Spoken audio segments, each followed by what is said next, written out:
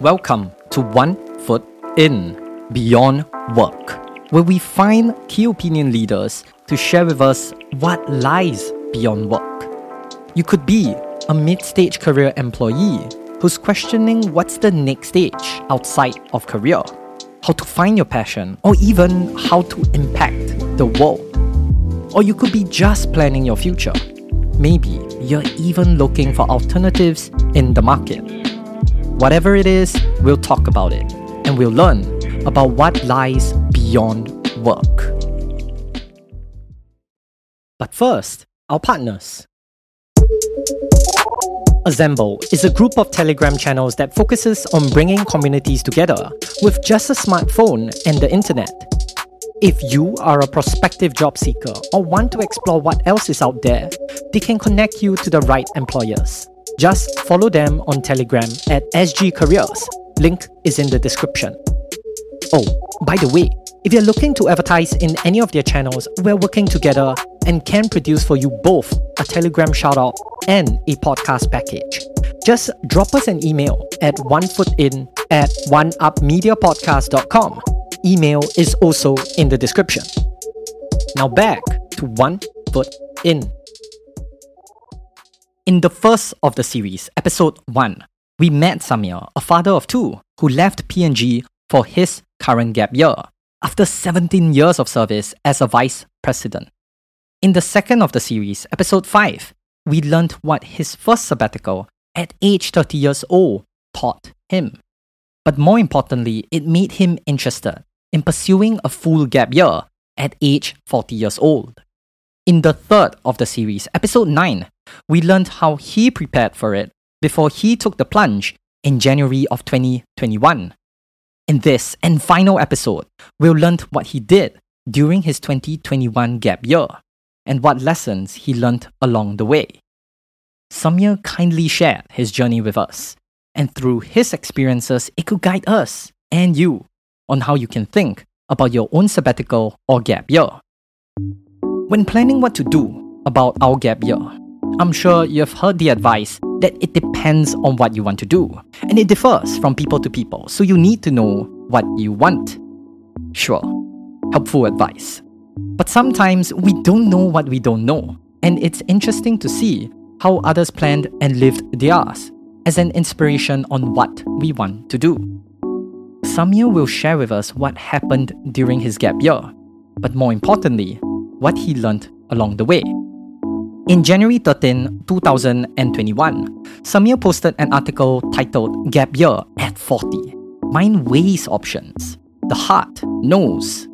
That marked the start of his gap year. In the article, he wrote, to explore new worlds and experiences. And initially, he thought he would do exactly that. So initially I had planned all these wonderful trips I will take, to go to Paris for doing a writing workshop, to go to UK for a coast-to-coast walk and stuff like that. But of course with COVID, the only trip I have taken is a trip to relocate from Hong Kong to Singapore. So instead of discovering himself through unique experiences by traveling, he decided to discover more about himself inside through conducting different life experiments. In the first 2 weeks, he decided not to do anything, to see how he felt. Through this, he learned that while he was productive in life, he wasn't present. He then introduced 3 more experiments. Number 1, a morning ritual by writing morning pages. 3 full pages of longhand stream of consciousness writing. Number 2, he went on serendipity hours, walks outside of his home, where he would find something interesting to do, with no agenda plan.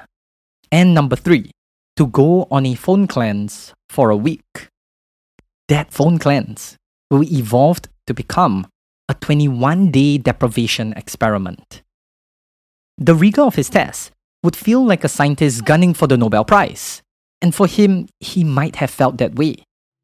You see, after his first sabbatical, he felt that he could tell everyone exactly what he needed to do for the next 10 years.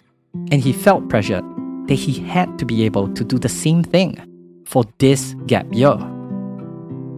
So initially my thinking going in the gap year was that I will use the year to do different life experiments, and based on what I learn, I will figure out what's the purpose of my life and I will commit to it for next 10-15 years. That was the thinking I had. But what I learned in the gap year made me rethink that approach. So, in the gap year, you meet people and people are curious to know what you have been up to, and they're very curious to know what's next. And, Samir, have you figured out your purpose in life? So, initially I would give them very neat answers, right? I would feel under pressure in some way to give neat answers to them as if I had it all figured out. So I'll tell them about my experiences and things I was doing and things I was planning. But over time, I started to realize that it just did not seem right at some level. It didn't feel right to Samir because for the past 40 years, he was driven by his own curiosity.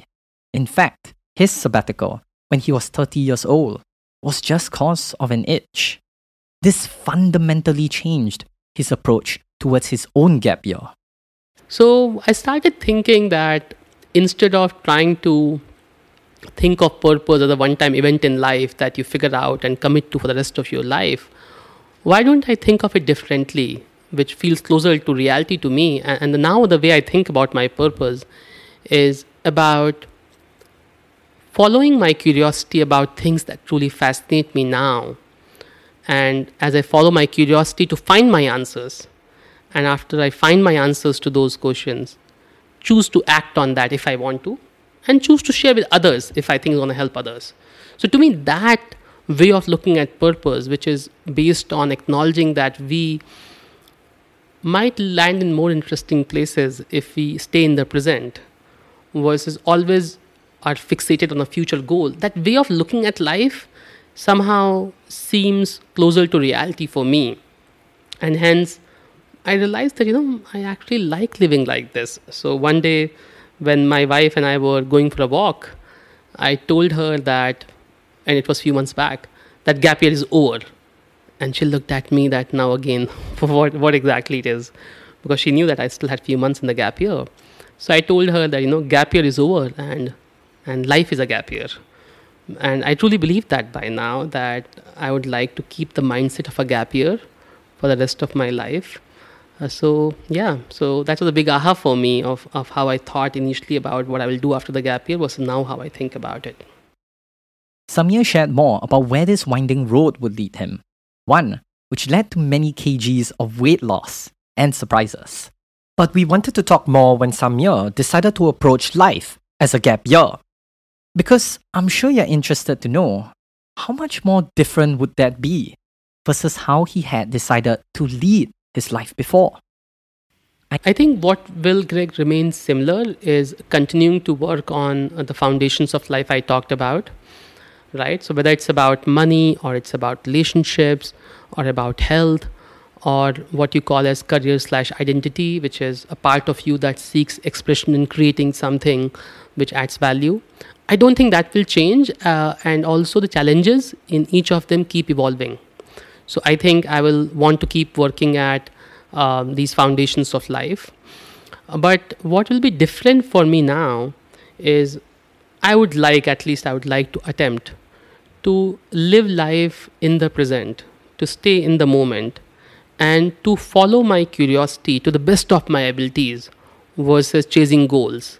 And like you said, for the first 40 years, at least I was programmed in a way that, you always had needed to have a goal in order to operate and to work towards it and deconstruct back from the goal how you're going to get there.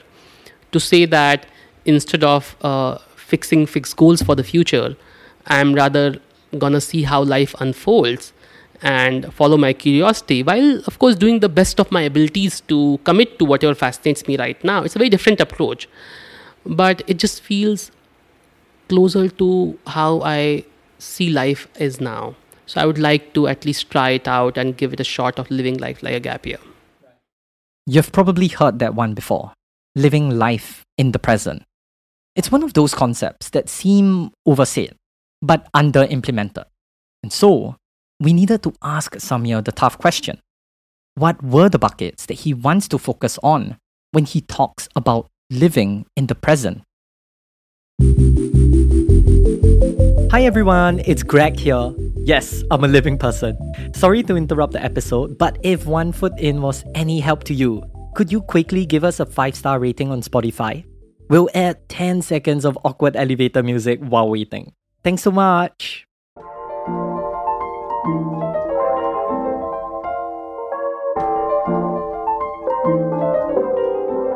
Awesome, you're the best.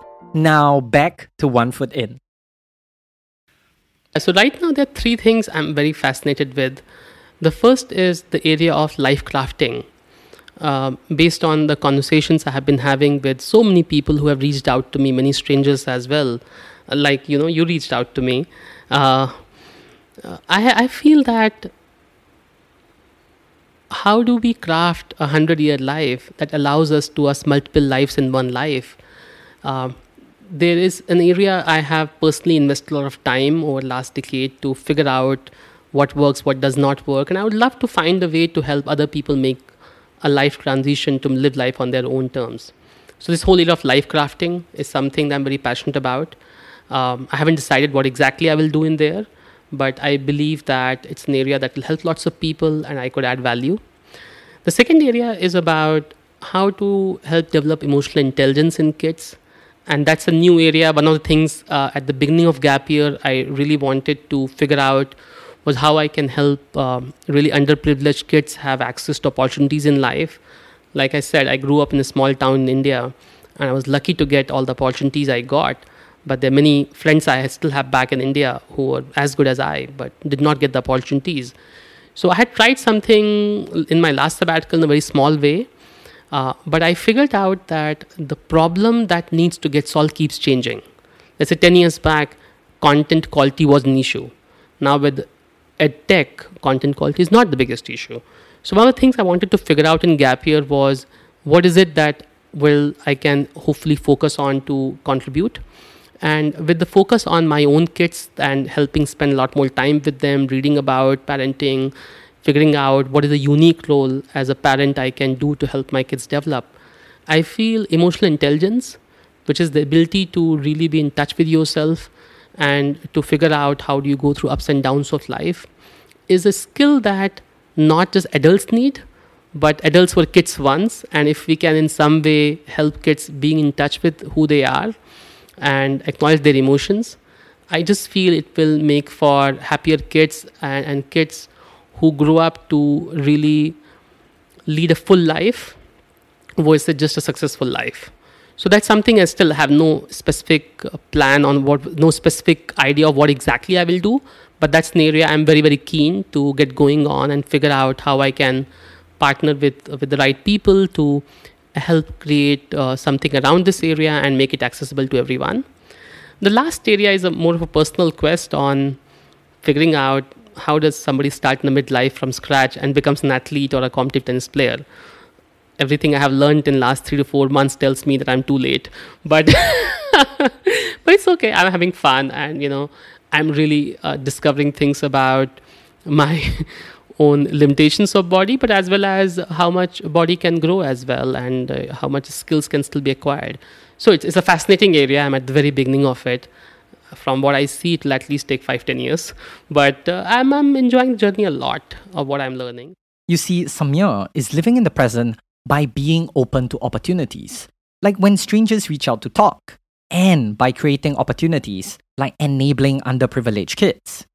In many ways, this podcast is his attempt at living in the present as well. Samir also shared more about how he was thinking about his finances to enable these present interests of his. We've kept that at the end of the podcast.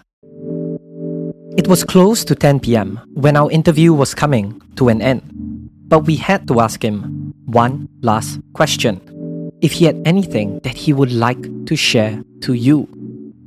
This is what he said. Focus on systems. Don't focus on willpower.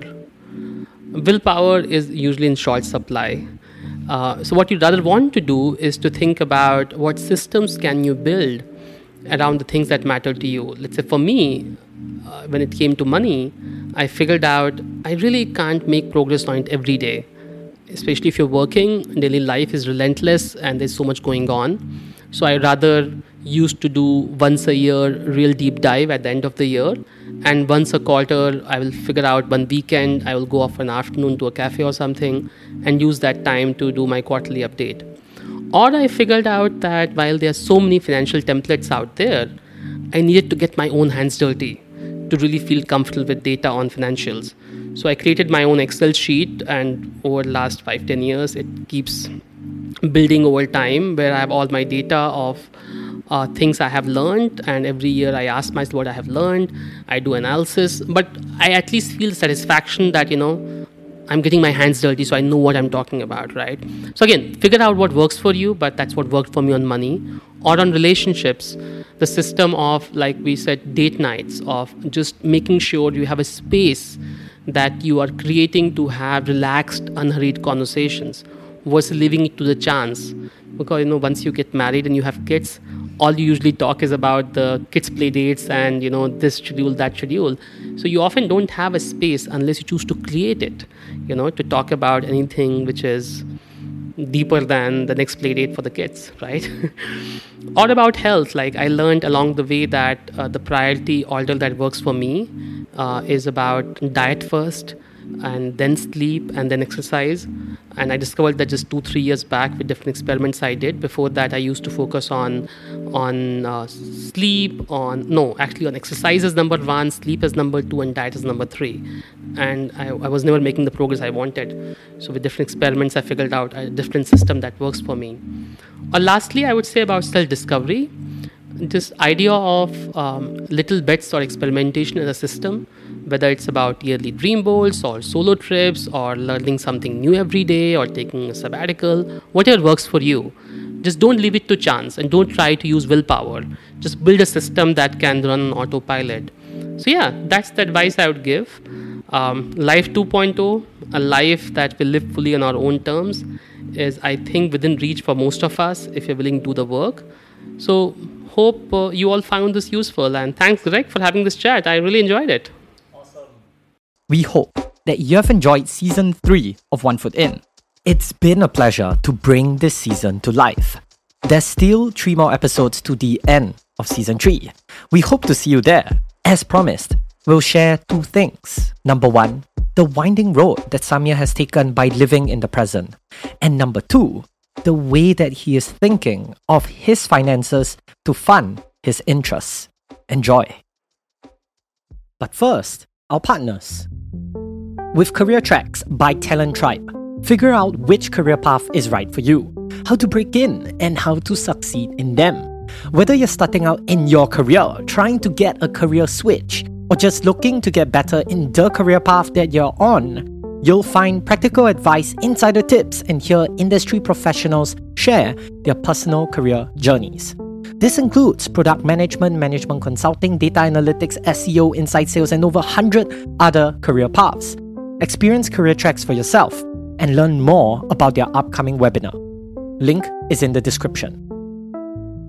Glints.com is a great website to connect you to your dream company. With over 1.5 million professionals connected to over 30,000 companies so far. If you are a business owner, Glints also offers recruitment services and offshoring solutions. So go check out Glints.com, that is GLINTS.com. Now back to One Foot In. Like, one of the things I discovered a few months back is that I really would love in my midlife to now start from scratch and become a competitive tennis player or become an athlete. That's something I would have never thought about if I had thought linearly about what is it that I want to do with my life. It's completely out of the blue. It came a few months back, and since then I have been like training almost every day, and it's a huge distance ahead of me to even make progress. But I think the point you said is because I'm choosing to live life in the moment right now in the gap year, it's just leading me to far more interesting places, which intuitively in your heart you feel is in the right direction, even though your mind might not be able to give an answer, why are you doing that? And I just feel that way of living seems closer to what I would like to live my life as. So one of the things I have learned, Greg, over the last 5 years, focused on financials and financial freedom, is that investing and learning to invest, I find to be a much more efficient way to solve for money in life versus necessarily money from a job. Obviously, you need to have capital, some capital you need to build up. But once you build up some capital, I really feel that investing energy in learning to invest, and like I said, I'm not trying to beat the market. I'm just trying to make sure that without putting my capital at risk, how I can do a 6% return. That's all I want. So I feel that investing is the way I want to spend 1 to 2 hours every day. I do spend to make sure I take care of money in life. But the other thing which I have realized in the gap year is that I had this neat financial freedom plan which I have put together, based upon the returns we're talking right now. But can you truly forecast what will happen in a 100-year life? Right? I'm still like 40, 41. Anything can happen, right? There are wars that break out, the financial system can melt down. And that made me think that what is the true source of financial freedom in a 100-year life? Is it in the Excel sheet numbers and the money you have in the account? Is that the source of financial freedom? Or is it something else? And obviously, like I said, in a 100-year life, your bank account and investment portfolio might not be the one thing you can trust on for the rest of your life. But I think the source of financial freedom lies within us. And I think it lies in the choice we make. Once we get to a place of financial freedom, do we want to hold on to that as something that we want to preserve, and we become stagnant in life because we are holding on to this notion of I'm financially free and I'll retreat from life and no longer engage with it? And if you make that choice, then you're living a life in some way in fear and anxiety of losing what you have. Or, you can make an alternate choice, which is to live a life full of curiosity and wonder, in which you say, hey, I do have this financial plan, so to say, in place, but I do know it can also go away tomorrow. But if I'm curious and if I'm full of wonder about life and its possibilities, and if I choose to figure out in what way can I create value in that. And for people like us, if you spend 20, 30, 40 years doing something, you learn lots of skills and talents. And if you combine that with what fascinates you right now, you can always create value. Now, whether I monetize that value or not is up to me. If I don't need money, I don't need to monetize that. But I always want to have that confidence that I'm staying engaged with life. I'm curious about life. And hence, if I need to build back my life from scratch at some point of time, I can choose to do that. So I think the true source of financial freedom in a 100-year life is in the choice you make, whether you retreat from life or do you engage with life with curiosity or wonder.